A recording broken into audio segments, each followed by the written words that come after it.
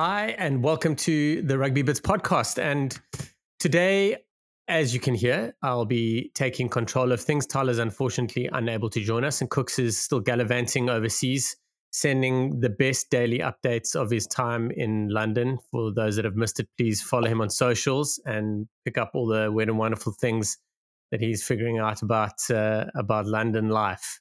Today, I'm joined by Jared. So, Jay, my man, how you doing? It's good to have you back. Just us two, should I say? It's always fun banter. It's a nice one to kick off, and we can really get into the Finn Russell slander. Can also talk a bit about Hastings missing out and not going to France either. So we can really chat about the overrated Scottish fly halves and really get into it.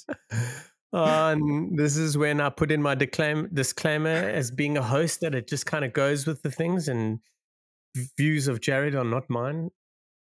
Some banter. We'll totally climb in. I'm just kidding. Right, we're going to briefly go over some of the test results this weekend, and then obviously the top 14 and the Pro D2 started. So there are 3 rounds in France before the World Cup kicks off. But yeah, Tonga, Canada. Tonga beat Canada earlier last week. Their second test match. They're 2 for 2 against Canada. Barbarians, Samoa. So Samoa beat Barbarians 28-14. There were quite a few South Africans playing in the Barbars, which was quite cool. Jared, I know you picked up one of the tries there, and quite a fun celebration. Yeah. So JL Dupree just like forced his way over like he does with most tries, and then all the players sort of gathered around and sat down, and they had like a little tea party and then clapped off. So it was quite good to see. It was also funny because all the players are running towards there, and you see Joe Dweber like come charging in from the side and have a little slip before he sees his ass and sits down. Brilliant. But yeah, I'm not going to lie, I didn't see too much of the game. Nice for Lima Sopawanga to finally put on the Samoa jersey, not his official debut, but quite nice for him. And then it was amazing to see Virumi Vakatawa back on a pitch. Like, Amen. That was awesome. And that's the one part I did see, is that he got such a raucous standing ovation when he left the pitch. It was just it's the stuff that you love to see. Like, hopefully he picks up another contract, and he's passed by the French medicals, and maybe go play in England, or probably better off playing in the URC where his contract is a bit more secure, I suppose. Yeah, that's great. He really seems like a quiet, nice, all-round kind of guy. His rugby is incredible, and for the time he's not been available to play, he's been missed. So super happy to have him back. The other results: Uruguay and the Argentina 15. So Uruguay won 33-13, and Georgia beat USA 22-7. Jared, I know obviously, and for everyone, we really want to talk about the Springboks. So what I'm going to quickly do is I'm just going to go through some of the other results. So France and Fiji rounded up things on Saturday. France beat Fiji 34-17, a pretty decent showing by the Fijians for most part. I didn't get to watch too much of the game. I saw it a bit in passing, and what I will say is it was a strong Fijian side, and a lot of people said it was their strongest. I don't think any Fijian team without Nakalevu in the senses is their strongest nowadays. But it's always nice to see Makalu running at full tilt. Yes, that man's fast. He did a Peter Steph Dutoy intercept this weekend, but he had the gas to go the whole way. Man alive, he's quick. Yeah, I tell you, the Fijians are great to watch. But I was talking to someone, and I was just saying, I think this is probably Fijians' strongest or best rounded side that we've seen at a World Cup. And then I remembered in the 2019 World Cup, like they were pretty decent, but they just didn't push on. That's what I thought about. I thought they were going to do better, but they seem to be stronger at the set piece and scrum time now, this time round, than what they did last year or last World Cup in 2019. They look pretty handy up front. Now they seem better, which we've always kind of felt that that's really been the Achilles heel of the Fijian game, is that they will never be really competitive up front in the test space. And now they're starting to do that. And like, there's no doubt about it, they've got the skills all from 1 to 23 to compete in open play. It was always about securing that set piece. And we all know they've got the backs that will run for days. So, so yeah, excited to see what happens. I thought Vern Cotter was going to do that for them, and obviously his time in charge was ravished by but COVID as well. They barely played any games between the last World Cups, but now they've brought in, I think it's Simon Rayawalu. I think I've got it there. It's just about, but if you go watch Squidge's video on it, he gives a nice background of the guy. But he was the Wallabies scrumming coach during the Michael Cheika age. He's well known within the Fijian structures. He's been in multiple positions there. And I think the Fijian Drew are also playing. There's such a strong contingent from that Super Rugby team in the national squad that it's helped that cohesiveness in their pack and that kind of thing. So the continuity. Yeah, exactly. Pretty awesome. I'm super excited to see them. I actually haven't really watched them a lot leading up to this World Cup, specifically this year. So yeah. The other game, Italy-Romania. Italy beat Romania 57-7. I think the big taking away from that is Capuazzo ran 5,000 meters in a game or something. I think 248. I think he's in like the 248. 248. I don't even do that as fitness training for preseason. That's a lot of meters, man.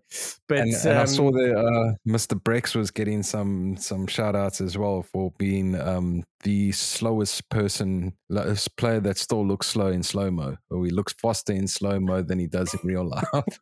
I saw that. I think it was Twitter. I think I saw that, and I don't know who sent it, but I had a chuckle and I was like, damn it, I really got to watch some of him to see what they're talking about. But yeah, he actually scored the weekend as well. So that was a good result for Italy.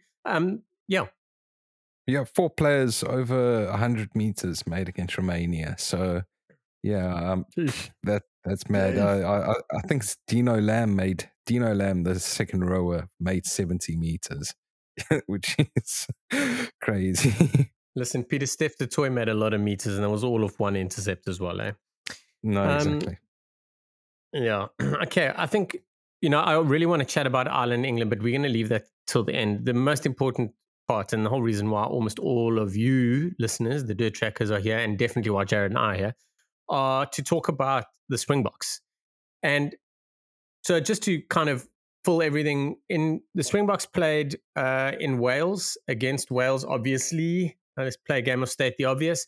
It's our second last pre-World Cup game. So we've got the All Blacks on Friday. And yeah, the Boks named a reasonably strong side. Sorry, I lied. They named a strong side. And so did Wales. And they had a couple of guys they had to pull out late, mostly in the backs. So I had a bit of a feeling, and I hate having these feelings, but I actually messaged a couple of mates and I said, I think the Boks are going to kick on Saturday. And kick on they did. Super impressed with what they did. So historically, the Springboks don't really sort of put people away. If a team plays badly against us, we generally play bad. We'll win, but we never really are ruthless against anyone. We did that against Australia. That was earlier this year. And now we did it against Wales. And it was a tough start to the game, but we ended up winning 16-52. What a flippin' result. Jared, did you obviously enjoyed it? Give us a little bit of an intro and a preview to it. Yeah, I think you did a great job there, Shaun. Like, well done, man. But I do agree with you. It's like they named a very experienced team, and then they lost. I think it was like 300 or almost 400 test caps worth of experience of players withdrawing before the game. So I'll give myself a little bit of a plug, and I wrote my Planet Rugby preview of the game. And I initially put 6 points Springbok victory with the initial team's name, because guys like Dan Bigger, Liam Williams, it would have made things a bit more ugly for us. And someone like Alex Cuthbert, who also missed out, would have done the same. But looking back, I was probably naive to think that we would have won by 6 points. It probably would have been a bit more even with those guys in. But I changed my prediction to 12 points, and then when the other injuries came in, I probably should have upped it even more. And like you said, the Springboks aren't known for like completely putting teams away, like tier one teams. Like we'll still keep it pretty tight every now and then, but it was really great to see us be ruthless. And I like that our tries didn't just come from our pack dominance. We could have really just kicked to the corner every single time. Our maul was steaming. We could have steamrolled, and yeah, Malcolm Marx could have gone far clear of Skalkberger if he really wanted to, if we really turned the notches up there. But we got to see some great attacking play from the Springboks and some awesome defensive displays as well. Yeah, so that was the big thing for me is this whole year I've been focused on the Springboks and their defense. I think it's no surprise and it's no secret, but that's like the cornerstone of who the Springboks are, this current crop. It's everything's about it, and Test rugby is about defense. Um, but on the attacking side, so the Springboks scored 8 tries to 1. Wales scored their try at the very end. Little bit controversial. So the first half ended very much in the Springboks' favor. I think we got off to a great start with a nice early try, but then had to hang around and fight it out a little bit. So Malcolm Marx scored the first try off an unbelievable offload from Captain Fantastic Kolisi, who's back, played 40 minutes, exceptional game. I think everyone was just basically watching him, just hoping upon hope that nothing happened to him. And man, I mean, so Billy Leroux is probably the architect of that try. Manny Lebok at 9, very briefly, while Jaden was out the mix. And then into Leroux stationary, 10 meters out, flat pass to Kolisi. Kolisi drives through 2 players. To be fair, the defense shot up and he squeezes off an offload to Malcolm Marx. And that's how the game started. Brilliant. Kolisi also made a 40-meter chase down of their fullback, who was Evans, who was on debut. Evans. Yeah, and pretty impressive all round. But just a couple of issues. I mean, the major talking point is Manny Lebok's kicking for poles, which has been a bit shaky the last couple of Test matches. I personally, I'm worried about it. I personally don't think it's like throw the baby out with the bathwater kind of stuff, because every other aspect of his game seems to be growing on a Test level week on week, which I'm super happy to see. But we just got to settle him in on the kicking point of view. Your thoughts on his general play, kicking for poles excluded? Yeah, well, I wanted to just quickly have a quick say on the kicking for poles. It doesn't really matter when you score 8 tries to 1. Like your extra 2 points is not going to matter too little, or extra 3 lower points. You're going to run away with the game. So I do want to get that one out quickly. And Jacques pretty much brushed it off as well. Like it didn't really matter in this match. It will matter going forward, but right now it's not too much of a concern. It can come right. So I'll get that out the way. But I also got, again, I'll plug myself up. I put my player ratings out, and I've got them here. We're going to talk about them. Yeah, we can talk about them because I've always say that your ratings fluctuate when you give it a second watch, and I thought I was generous in giving Marnie an 8, and I got quite a bit of stick for that. And then when I went back and watched the game, I was quite happy that I gave him an 8 because he actually deserved it. Like his general kicking play was pretty damn high. His passing accuracy and decision making was exceptional. I mean, that try for Canan Moodie, he had to thread that ball through a fucking haystack, like a single hay, not a haystack, a hay. And he managed to get it away to Billy Leroux, who threw that bullet out to Moodie and who caught it on his fucking ankles. So yeah, that try, I love that try because it's such a small margins try, and we can get into that a bit later. But overall, I thought he had a great game. We've spoken a bit before about line kicking with the fly halves, and I know it's a pet peeve of yours when they don't find touch, like Andre Pollard doing it once a game for the Springboks. And Marnie missed one, but like the way you look at Marnie's one, it was unbelievable play from Kai Evans. It was Kai Evans as well, eh? Yeah, it was Kai Evans as well. Like, it was unbelievable play from him. Like, you're not going to get that very often, that a player is going to be able to If do his that. kick was about 3 centimeters higher, it would have gone to touch. Like that's how close it was, I reckon. Yeah. Yeah, or if it was just a little bit harder, then it might have been too much momentum for Kai Evans to go the other direction. It's Yes. margins, small margins. But I mean, his other kicks, he was kicking, his one kick, it was on the Springboks 10-meter line, and he didn't have a great angle to work with, and he put it 5 meters out from touch, and we scored.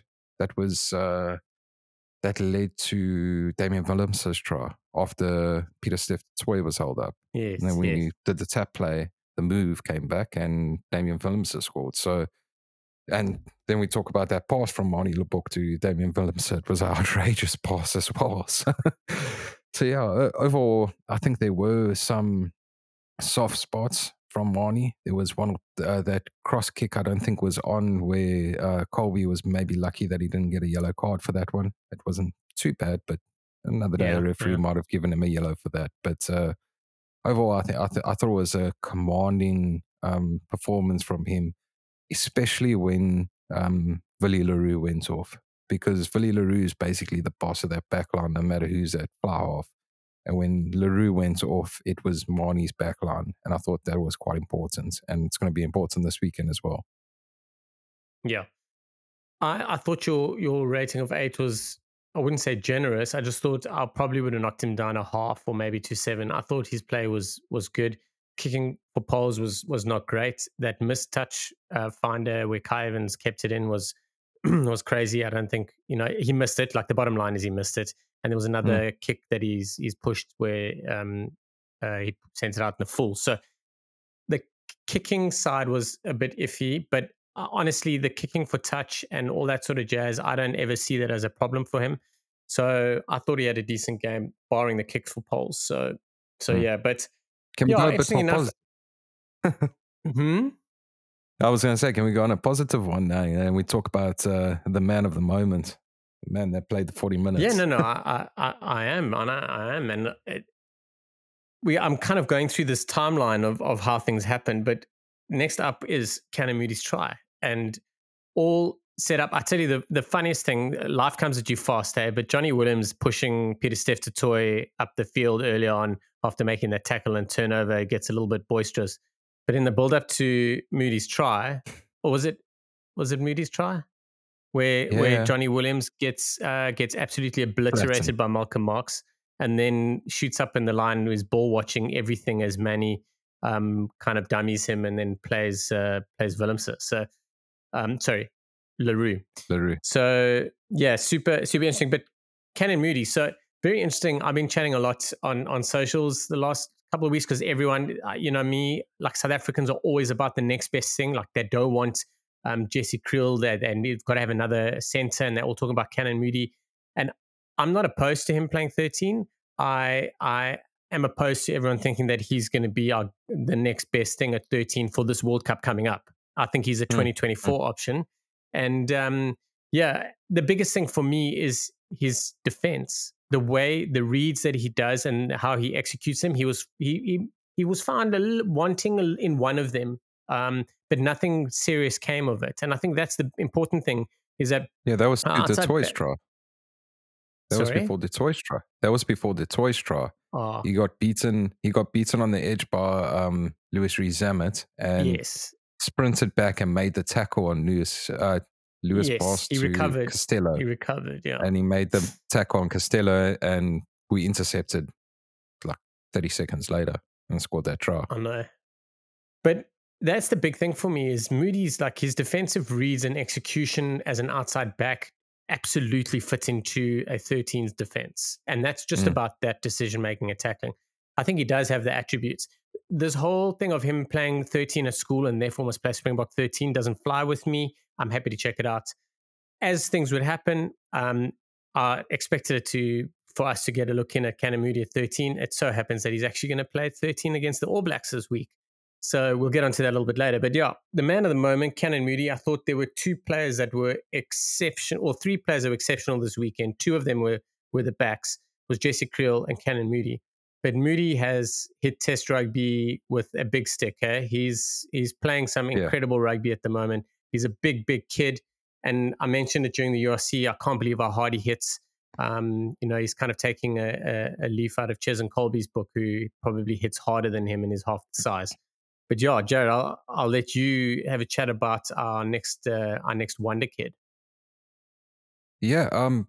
What drives me like a bit nuts about him, and it actually reminds me a little bit of Roman Intermac, and it's got nothing to do with their style of play, but just the way that they like trot around the pitch is like, yeah, I'm here to do my thing. Like it's not, I haven't seen him look like frantic or flustered, or like even when something doesn't go his way, he like just sort of brushes it off and he's on to the next thing. Like to have that kind of mentality as like a 19-year-old, like I said, it reminds me of Intermac. It reminds me of JP Peterson back when Peterson was coming through.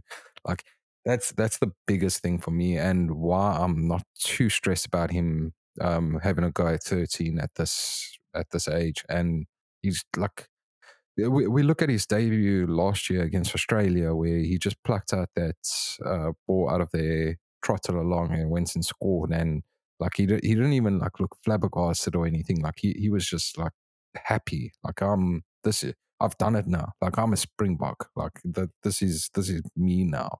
And yeah, he just continues to do that. So I'm excited to see how he goes at 13 against the All Blacks. And I thought he had a great game against, who did we play? Wales this weekend. I did see one or two like errors from him that a 20-year-old international makes. Like he made that one pass from the base where it was a set move, and he sort of just rushed it and wasn't thinking through, and he threw it like at Jaden Hendricks' ankles, and it wobbled off. Like that was a set move.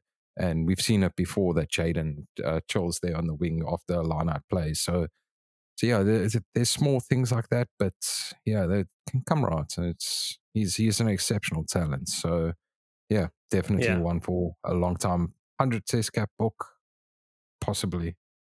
And well, he's got the time and he's got the skills, and he clearly has the drive. So yeah, moving on from that try where he announced himself to Wales, we went on to a relatively controversial penalty try and yellow card. And that was put through for Moodie again. Dyer comes across, and for me, Moodie overruns the ball. Dyer slaps the ball out. He gets binned for that, for an intentional slap, hitting the ball out, which is illegal. I also thought that was a little bit iffy.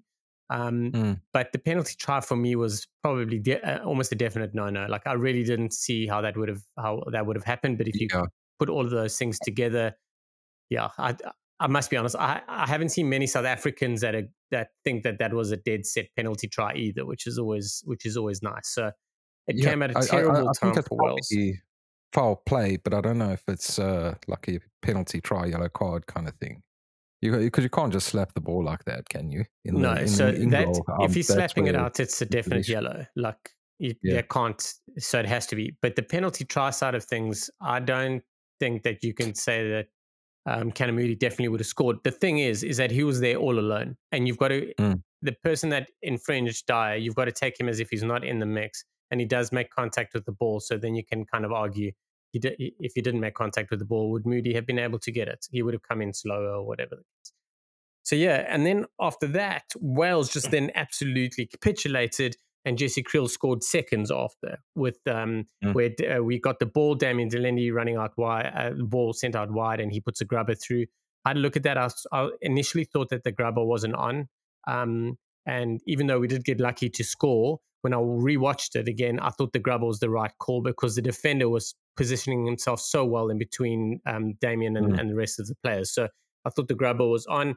They made an absolute balls up of it, threw it away, and Jesse Kriel scored, and that took us to half time, which was 24-9, and that's quite something because it was a relatively tight first half.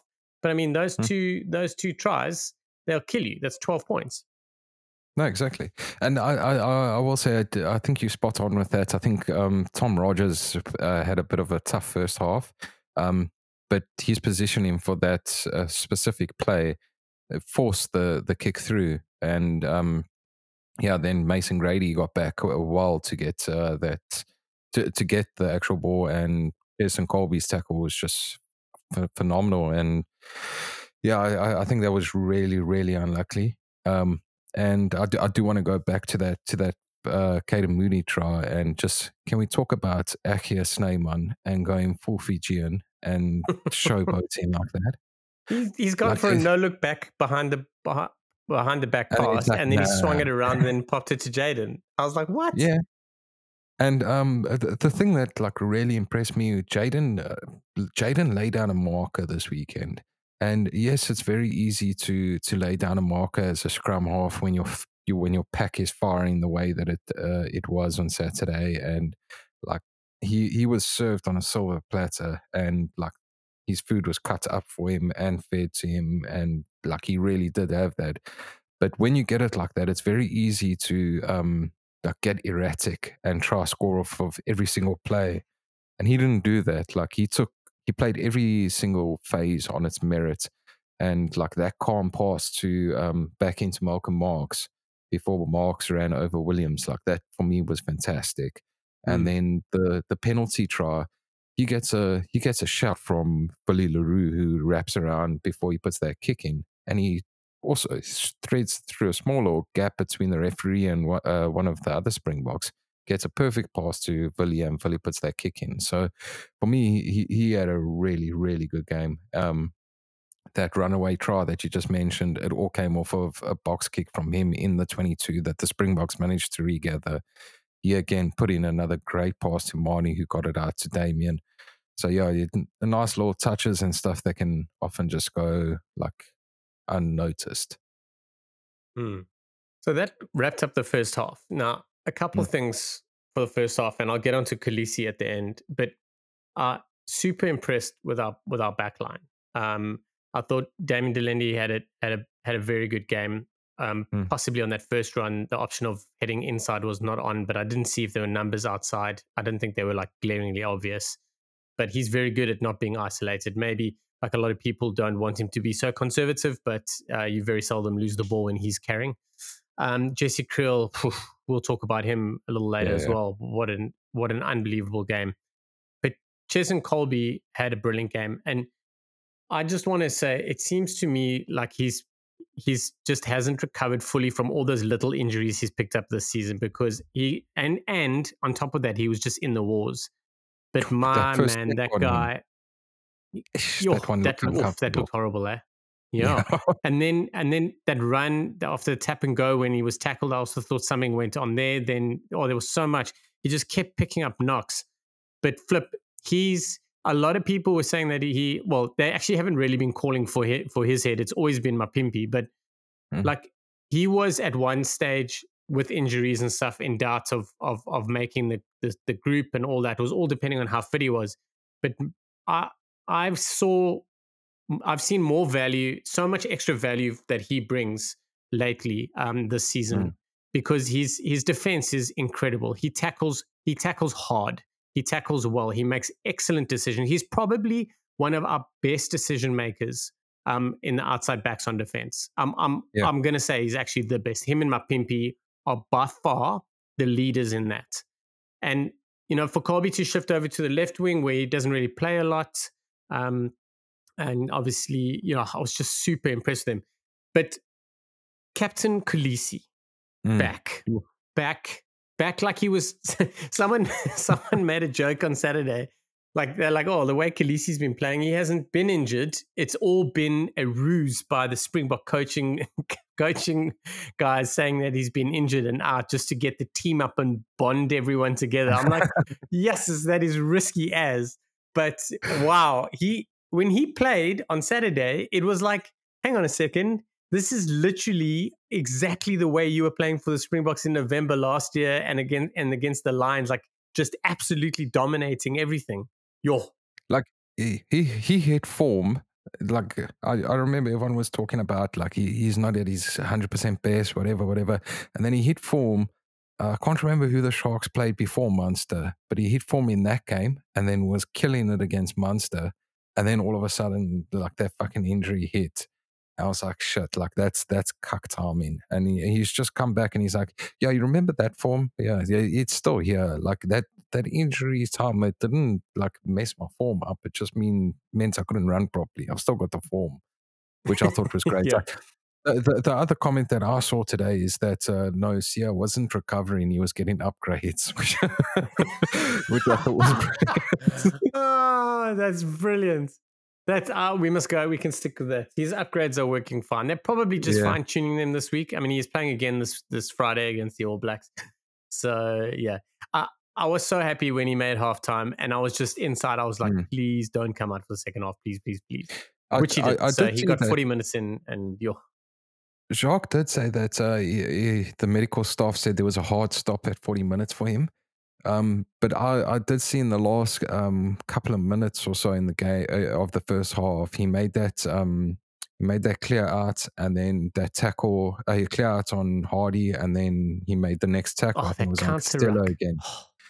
Yeah, it was like right after that, he looked gassed, and I was like, okay, no, this man, like he's done. Like I wasn't being like I'm not being terrible about it, but like the Springbok coaches are very hot on that. When they done their job, you bring them off, and he's done. Yes. And like for me, Sia probably could have come out, had his little 10-minute break, come out and played another 20 minutes. But we will see more of him this weekend. And if he came back out, he probably wouldn't have played this coming Friday because, I mean, it's a 6-day turnaround. So it's a bit more, we get a little bit more Rugby World Cup vibes with the quick turnaround, harder opposition, that kind of thing. So Yeah. I think Yeah. it's, but Oh he man. really was. It was all action. It was all we know about Sia. Like he cleared out South Africa's rucks well. He carried like a beast, like every single time, 2-3 tacklers drawn in because of his carries. The offload to Marks was just phenomenal. And yeah, bossed it. It didn't look like a step off the pace at all. No. I want to chat. I'm not going to go through the second half play by play. Most people saw the highlights of that and the full game. There's one thing I want to chat about. I want to chat about the Damien Willemse incident, and then I want to go Mm, into your player ratings that you put up on Planet Rugby. Um, Willemse, what do you like that? So my take on that, I was worried that he would get cited. So we've now passed that period, that sort of waiting period where you're allowed to cite people. I thought he might get cited because everyone was saying, "Oh, it's never a red card." I hate to break it to everyone, but the law states that would have been that is a red card. It started at a red. When it was head contact like that, it started at a red and it was mitigated down. But mm, there's two things I was worried about is him being cited. The other was I was very worried about him picking up a serious injury. Like that's mm, like broken jaw, sort of eye socket territory. And I was mm, super bummed because I then got thinking about Willemse not being in the squad, and that could be one of our biggest losses for the role that he plays. We don't have one single person that can replace him. We'd have to replace him no, with two players because mm, he changes our 6-2 bench on big game day. He changes the fly half options. He changes the 15 options. He changes everything. So I was a bit stressed about that. He has been named to start against the All Blacks on Friday. So injuries aside, I think injury doesn't seem to be that much of a problem, which I'm super happy about. Your thoughts on that whole process, that tackle, the yellow card, and everything? I think they came to the right decision, and obviously I had to tweet something about it because, and a lot of English fans thought I was just being like controversial, like just sticking to my guns that I'm just out for the Owen Farrell and Johnny Sexton witch hunt. But I think the officials got it right, and I said it before the TMO didn't. Before the TMO gave his decision, the big difference with him is that yes, he got his tackle wrong, like Owen Farrell did, like Billy Vunipola did, but there was a lot of mitigation in the sense that there was already a tackle being made. The heart was dropped by both the tackled player and the tackler, i.e. Willemse. So that's where it sticks for me, is that there was mitigation, and I think they got the right call. Um, Could it have been a red card on another day? I think it may have been, but I think that would have been the wrong decision. And like I say, he was bent at the knees. The player was falling already. It's a nasty incident, a really nasty one. It didn't look nice for either player, but I think they got the right call. Yeah. Very, it was nervous times for everyone all round. Like, no one likes to see that. Both of them took an absolute clattering. So just worried about that. Okay, let's go to your player ratings. So Yeah. I'll let you give a little bit of a rundown of everything. I'll go through the front row. So Stephen Kitsoff, you gave a 7. Malcolm Marx, you gave an 8. Francois Herber, a 7. I don't think we can complain too much about that. They pretty much dominated, like Yeah, really dominated. I did mark Kits and France down because of penalties conceded in open play. But Tough. yeah, I didn't want to get Critical, too eh? carried away with too many 8s, and I purposely didn't give away any 9s in this game purely based on that we were playing opposition that we should have beaten quite comfortably. So yeah, that's sort of a little caveat to how my thinking was. Okay, 2 unsung heroes and players that a lot of the Munster fans would love to have seen playing together. We got to see Achis Neyman and Jean Klein start for the Springboks, and what a start and what a game by Mm, both of them. Klein with a line-out steal. I saw a tweet saying that he's got 2 line-out steals this season. It's more than any mm. other or more than the rest of the Springboks combined. But yeah, you gave them both a 7 as well. I thought they had a very, very good outing. I think still just inherently worried about Sneijman. So the whole time I was watching him play was in awe, but also stressing about him.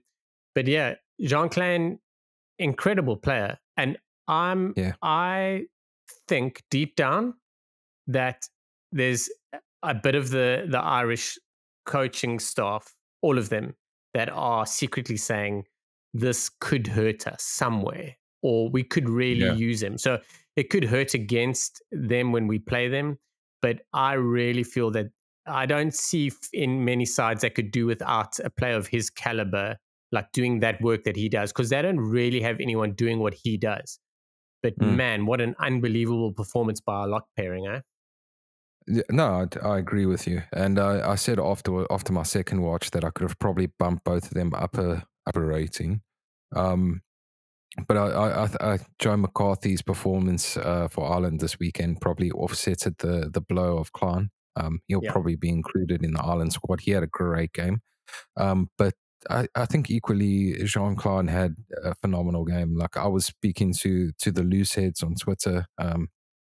No, so I just sent him a message and I said, he's an animal. Like he really is an animal. And every game that he plays for the Springboks, I love him more and more. Like when he signed for Munster, and you can back me up on this one, Shaun. We've been singing his praises. When he got called up to Ireland, we were like, it's a great call from Ireland. And he's reproducing that form for the Springboks, which is great. There's still one or two issues on his lineouts that it's not 100%, but it's still, again, like I said after the Argentina game, it's just getting the rhythm with the rest of the players and getting the timing right with those guys, and then it's fantastic. He stopped one of Wales' more fantastically. Yo, It was he was a menace at the all insane. time.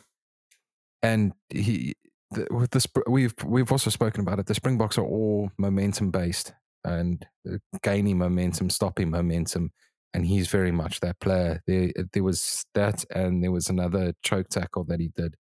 Both of those stopping Wales dead in their tracks, and having him and Achis Neyman behind your props.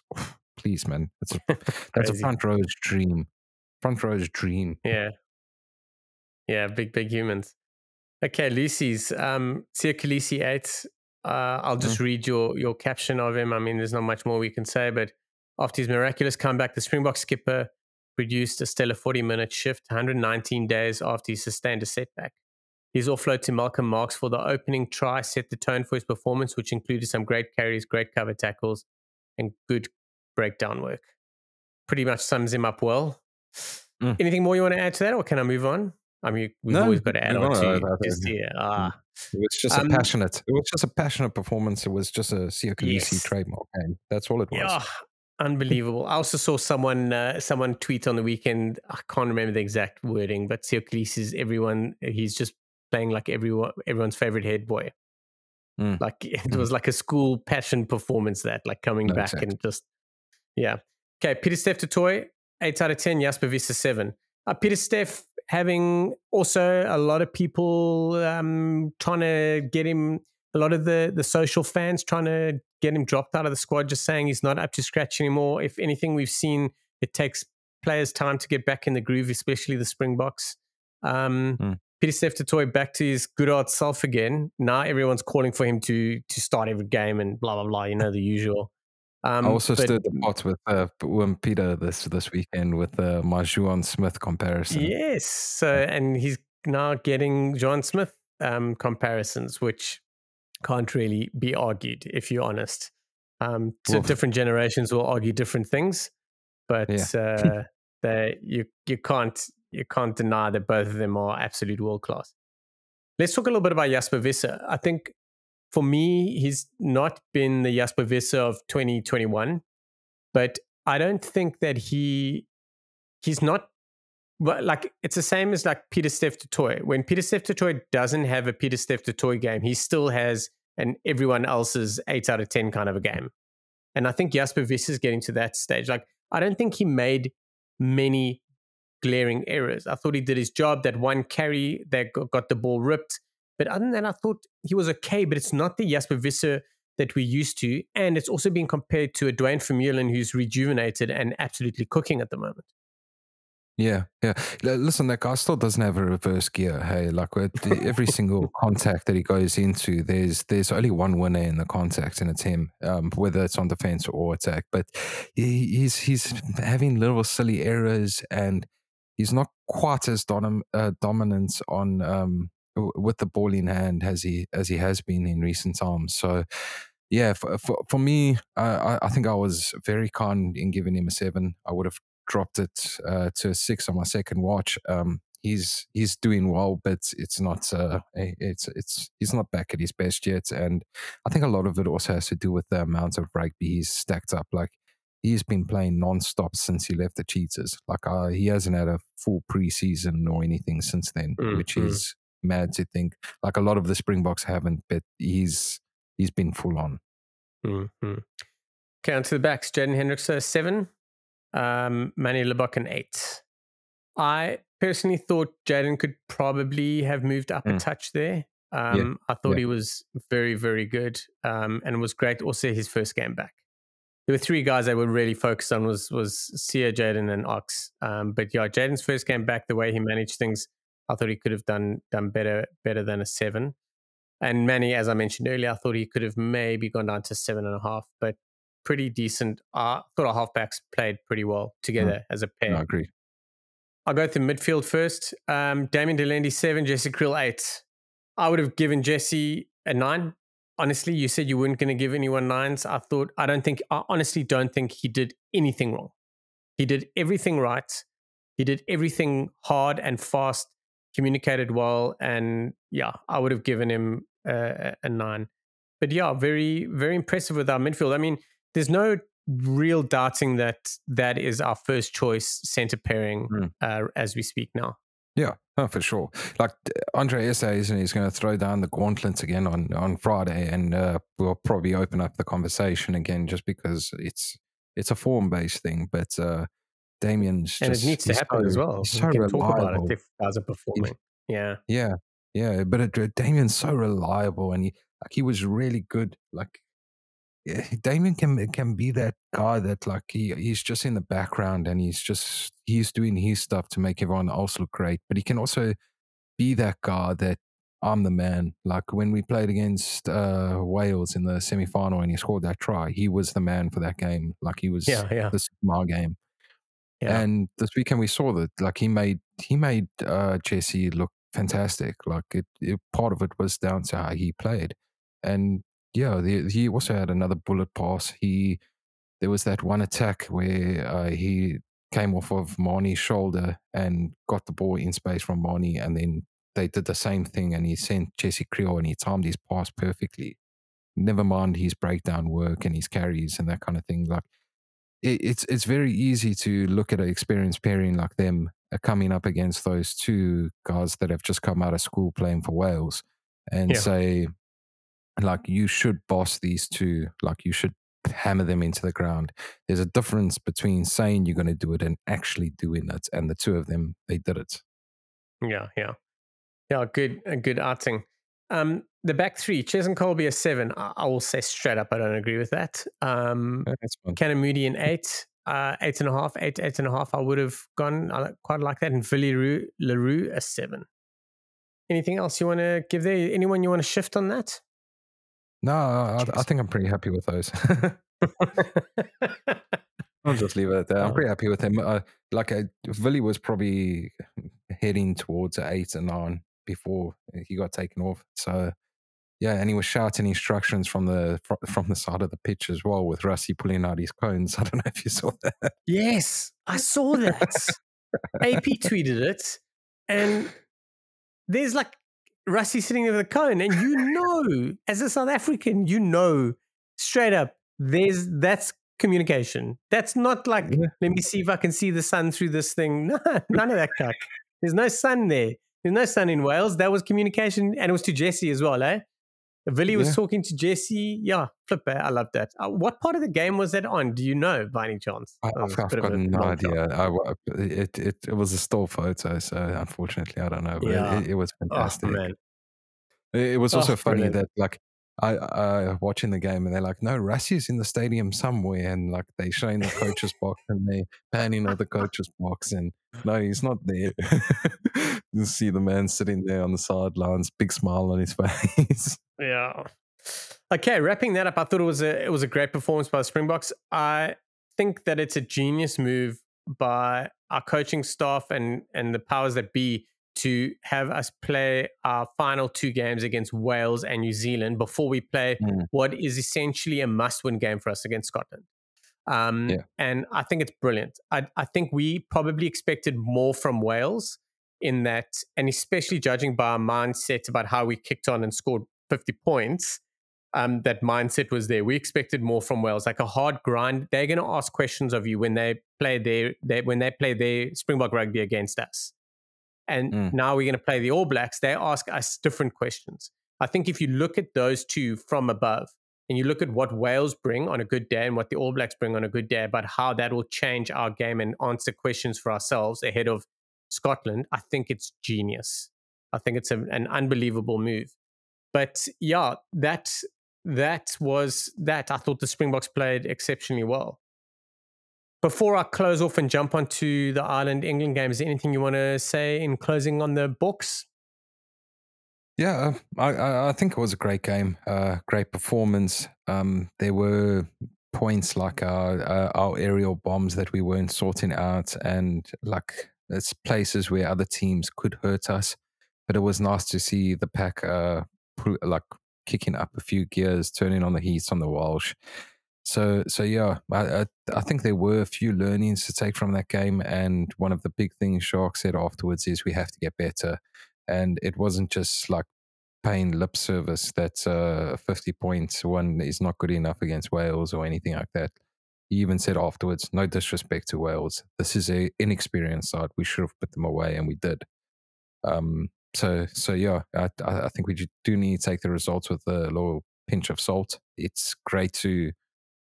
We should applaud the team for their performance and celebrate it, but you do need to take it with a pinch of salt. 100%. Okay, Ireland, England. So, I mean, there's really only one thing to talk about here. 2 things. Ireland beat England. There's no surprise there, if we're honest. But Billy Vunipola has.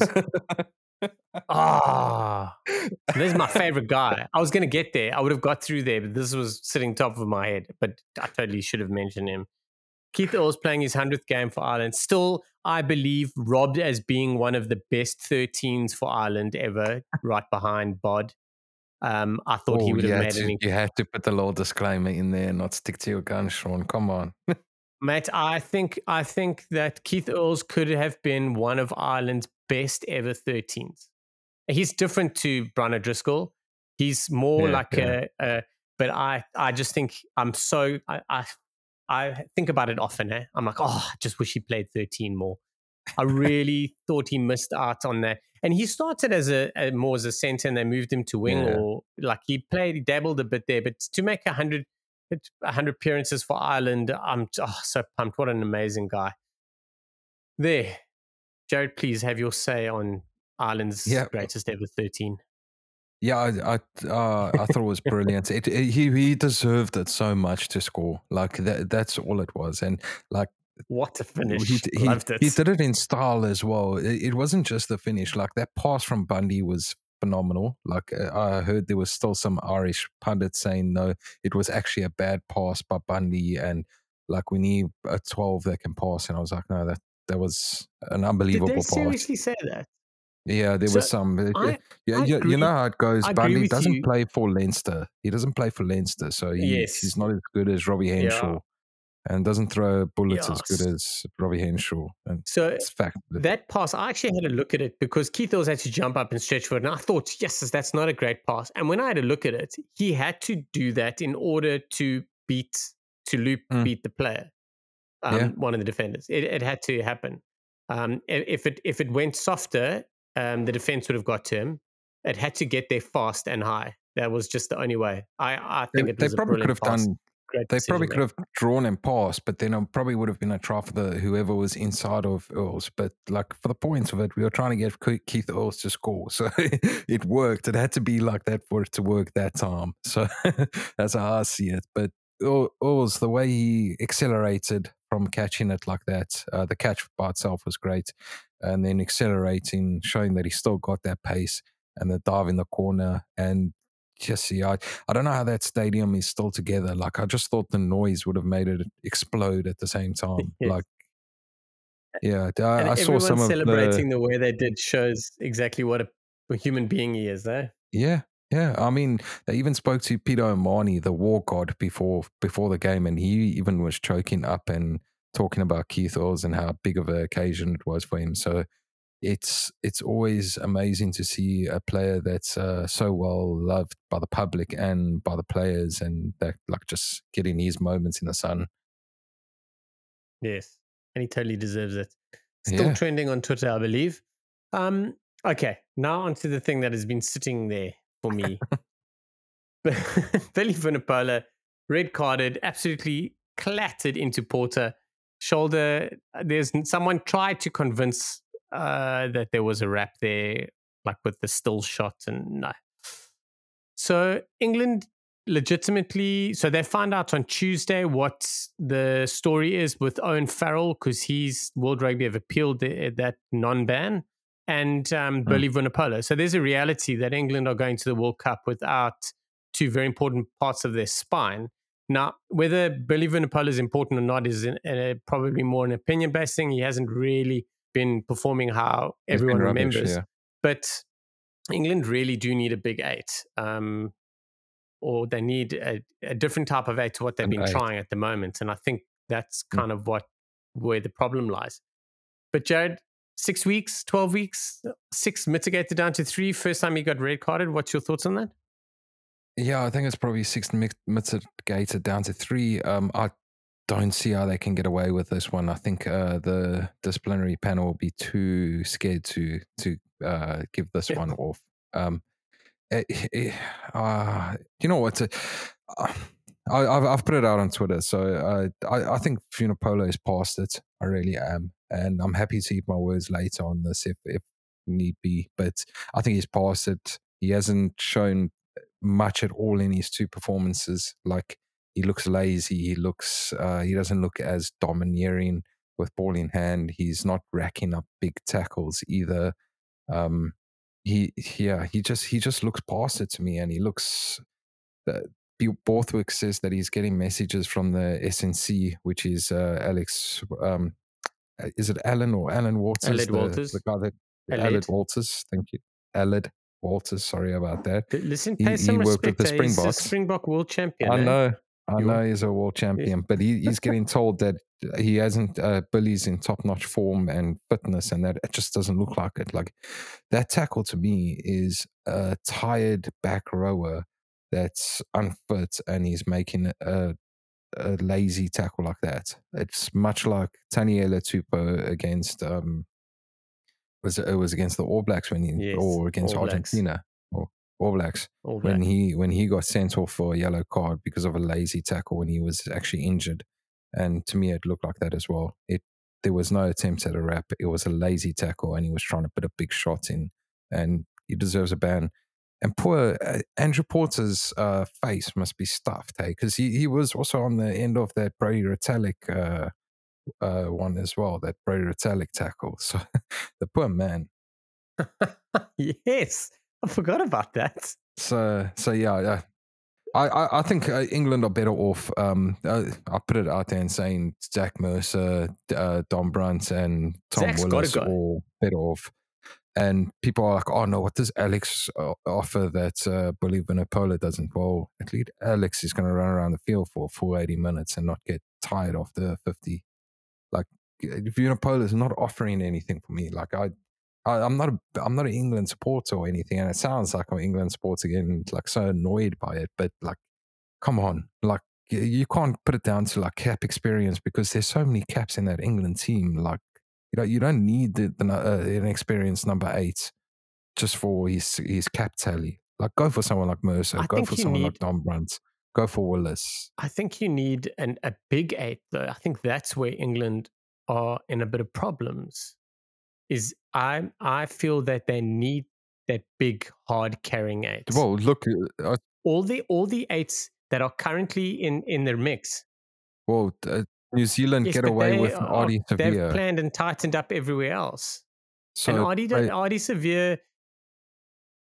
No, I'm play just Lewis Ludlam there. The thing is do they have the personnel to cover those gaps? Firstly, I don't know. The thing is I think that all the other 8s that are in the mix for England are all too loose. So you'll see guys being put there that are being playing out of their natural game, the game that made them do so well. So yeah, but so that's my thing, and I don't think Billy Vunipola is past it, but I agree with you in terms of their fitness wise is a little bit iffy. He has been coming back from injury, so he probably just needs more games, which is not going to happen right now because he's going to get banned. But the other thing is that someone else was also talking. Listen, everyone wants to kick England, and even the English fans want to kick England. You always want to kick a team when they're down. You're always like, oh, look at how they're walking. Look, they're not wanting this. They're not this. The desire's gone, blah, blah, blah, all that usual stuff. So, yeah, we'll have to wait and see. But it's really difficult to look at England and go, they can pull out of this for the World Cup. It really doesn't look like they can. And without the option of Vunipola, like whether he plays or not, without the option of him and without the option of Farrell, I think they're really in shit. Billy's probably going to get 2 weeks because, as you say, he'll get mitigated down to 3, and then he still gets tackle school, so it's still available to him. So he'll miss 2 games. So Farrell, I think, is in for 6 weeks. We'll have to wait and see. Yeah. We must say we're recording this on the Monday, and the decisions are coming out on Tuesday. The way I see it as well is Vunipola going to be a player for England after the World Cup? Probably not, because they're going to start looking at the next one. So is Dwayne Vermeulen going to be part of the World Cup or Springboks after the World Cup? No. Does that mean we leave him behind? No, because he's an important player. I don't see Vunipola as an important player to England. They can play Laws at blindside. They get Tom Curry back, play Tom Curry at number 8, and they've got the same setup with Jack Willis, I don't have a problem with that. Tom Curry, as New Zealand do have with Ardie. I don't have an issue with that. Yeah. The thing is Curry hasn't really dominated at 8. I would like him to play more at 8 because I think he can do it. Yeah, but he also didn't. He also didn't play with Jack Willis on the side. So, you see what I mean? Like he was double jobbing. Now Yeah. he doesn't have the double job. He can focus on 8. Well, let's wait and see. Okay, now that we've wrapped up the English demise, Ireland are still looking comfortable and good. I do think that there are cracks there. Having said that, I think there are cracks everywhere. I think France are showing they've got a few Mm. cracks. Obviously, injuries have hurt people and stuff, but yeah, we'll wait and see. Your thoughts on Ireland? Do you reckon they're going to go? They've still got a massive shot to go all the way, or is it just too much for them, especially considering the group they're in? Yeah, I don't know about all the way. I I think they'll go into the semis for the first time. I think it's highly possible. They've got the kind of players and the setup that's going to get them there. And I think you can't really look too much into that game against England because I don't think they even got out of second gear, to be Hmm. honest. Yeah, it was just getting the job done, getting the minutes in, getting the reps in without giving too much away. And I really do think that like it was just job done, win in the bag, give someone like Pendergrass opportunity to prove himself and nail down a spot in the squad, which I think he made a pretty good fist of. Um, and yeah, the rest of it was just going through the motions, and they beat them by 19 points. And I think it's a very nice scoreline for England. I think it could Yeah. have been much uglier. Okay. Wrapping up the weekend, let's start looking ahead. So the weekend gets kick-started with an unbelievable clash, one of the greatest rivalries in world rugby. The Springboks and the All Blacks are facing off at Twickenham on Friday as things get underway. The Books have announced their squad, which is amazing. We hardly ever get to record once the Springboks have announced. But just to run you through, Jared, I'll just get a brief feedback from you as we get through. So front row, all the same. Kitshoff, Marks, Malherbe. New lock pairing of Etzebeth and Mostert. Yep, I think it had to happen. Plain and simple. We just needed to get a look at that combination. Yeah, especially after you try to stick Mostert away this weekend. It was you or Tyler, I can't remember. Lucy's Sia Kolisi back as captain, Peter Steptoe, Dwayne Vermeulen. Interestingly enough, Dwayne Vermeulen's only playing his 70th Springbok game. I really thought he had more. Yeah, Peter I, Steph has I was, more. Peter Steph is only in yes, his one. 71st. Yes, he's one ahead. I was very surprised by that. Okay, our halfback pairing, Faf de Klerk, Manny Lebok. Very interesting. I thought we'd work a couple other guys, but yeah, is what it is. I have no problems with it. Yeah, we've got Our back 4 three, scrum halves. All of them have to play at some stage. as I said, very interesting. I would have changed it. I thought in my head, well, we've really got to. We are rotating the squad. We've got Yeah. two new scrum halves playing. Our back So I've got a three stat for is you, Sean. Makazoloma. Quickly. Yeah, what? Yeah, this weekend, Sia, Peter Steph, and Vermeulen go ahead of Juwan Smith, Skalkberg, and PSPs as a starting test combo. Oh, awesome, man! Awesome. Yeah. We actually did on Rugby Bits we did a head to head on the most combinations or capped combinations teams, the first and second. So yeah, that's flipping awesome. They'll stick together for a lot of the tests. I think Vermeulen and Visser will be fighting out for that 8, but other than that, we are going to be business as usual. Our back three, Makazole Mapimpi back at 11, Kirkley Aronson onto the right wing, and Damien Willemse starts at 15. Very interesting. We've got a lot of changes happening there. But the big talking points all round are midfield, and specifically our 13. Andre Esterhazy starts at 12 and Canan Moodie starts at 13. Seventh cap, or his eighth cap, first time against the All Blacks, both of them actually. But he starts in his first game for the Springboks in the 13 jumper. Yeah, well, what an unbelievable story he's had the last couple of years. Yeah, it really is. And like I say, he's a player that doesn't seem to get bogged down by the big occasion. And this is his biggest one, if you think about it. Like, the Springboks and All Blacks have only played once at Twickenham in their entire history, and it was that loss in the 2015 World Cup. 2015. This is only we this. lost by 2, eh? Yeah.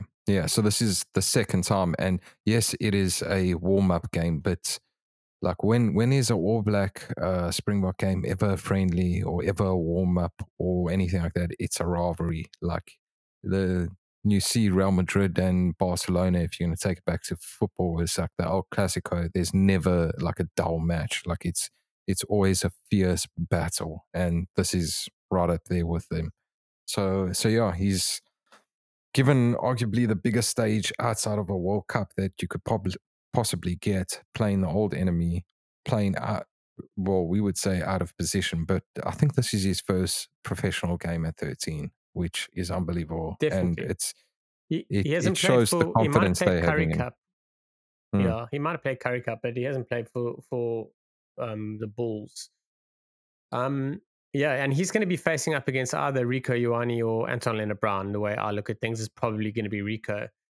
Seeing Yeah, the murmurings second that and the All third Blacks best are. 13s in New Zealand. Yeah, so the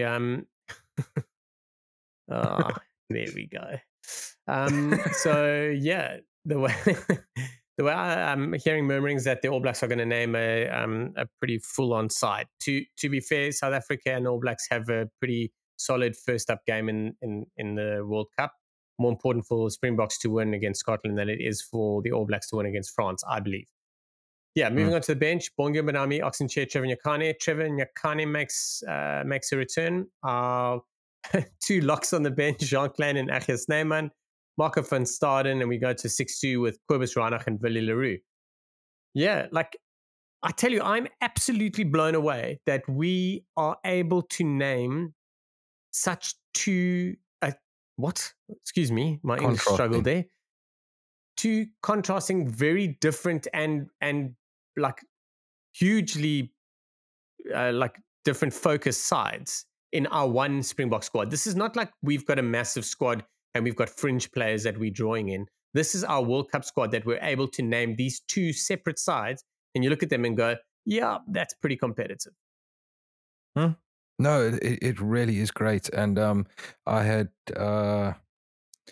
Sam talking to me on Twitter, and he said no, like 650 seems like a good spot to have your Sam Roberts. That is 750 is the perfect spot to like hit for your starting lineup. 750 caps, and last week we were at 664. But I mean, our pack makes up a hell of a lot of that experience. I think not one of them have under 60 caps in our pack. Nope. Not one of them. No. And the back line is 155 caps, and I think Willems is the most experienced amongst a lot with 50 caps. I think it must be. I don't think there's anyone else. Willems is on 32 appearances. Willems is on 32, Faf's on 48. Yeah. So there we go. Mapimpi is on 38. So yeah, but anyway, that's just the way I see it. I think I think you're right. It's great to have such a nice mix and unbalance and balance within our squads, if that makes sense. Having been able to mix it up like that and sort of getting the same pictures, but also different pictures. Like Andre Esterhuizen can fill the boots of Damien Darlander and tick the jobs off that he does, but he also brings a little bit different. And yeah, it was interesting to see. Nice. And I also like the fact that Jacques has been playing with his wings, naming Kirtley on the left, Kirtley on the right, playing Colby on the left, screwing everyone around. And the best is we can play Mapimpi and Arendse on the same game. So he's really gone and chop and change. The one thing that we've been pretty settled on is that we is our left wing, but now that's also changing up now with Colby playing left. But wrapping that up, so we're obviously waiting the All Black squad, just looking ahead at the other matches. Spain, Argentina have a go this weekend, Chile and the Argentinian 15. And then in the Summer Nations Series, England, Fiji, that could be very interesting. Very. Yes. England should win. And not just for the TMO bunker. Oh man, they better hire like a bomb squad for the bunker that can replace them at halftime. They might need it. Scotland, Georgia should be good to watch. Italy, Japan. Judging on Italy's form and Japan's form, Italy should win comfortably, but Japan, kicking on. Ireland, Samoa. Ireland are in France this week. They're playing that game in France, if I'm not mistaken. There's I saw someone post the thing of the temperatures in France this week for Ireland's training. It's like in the middle to high 30s, and there's 2 days of 40 and 41 or something stupid. So the Irish are going to be red, lobsters running. And then on Sunday, probably the game of the weekend, the game of the weekend's on Friday and Sunday, the Springboks and the All Blacks. And then on Sunday, France, Australia. Now, that's hotting up. It's going to be amazing watching a whole bunch of rugby, and then we get to chill on Sunday and then just watch the Eddie Jones carnage, how France are going to deal with life after life without Intermuck for a while. Yeah, so that should be a cracking game. Jared, quickly give your predictions on New Zealand, South Africa. South Africa. That's what I'll say. We're going to win. England, Fiji? Fiji. France, Australia. I want to say France. I do want to say France, but Sir Shag is joined Eddie Jones's coaching staff this week, so maybe the Aussies can pull a surprise. Well, a draw. Yeah, he's. Oh, look at that! Look at that! Who's going to pull it though? Are France going to pull it out the fire and get a draw, or the Wallabies going to steal a draw? I can't give you all the answers, Shaun. Okay, sorry. I'm busy marking off my betting slip over here. Jared, my man, we're going to wrap things up. I thought that was great fun. I loved chatting. Is there any shout outs you want to have before we jump off? I've completely blanked now that you asked me that, but just shout out to the Springboks for playing a game in England that I'm like 95% sure I'm going to be at to watch. So that's going to be cracking. Oh, my brother's there too. I'm jealous. You guys should look up for a beer. But yeah, my man, all the best. Have a great weekend. Looking forward to chatting to you next week. And to all of the Dirt Trackers out there, thanks for tuning in yet again. Please share the love, and please send us feedback on our social channels about what you like and what you want to hear. And we'll catch up with you soon. Enjoy the rugby this week. Take it easy.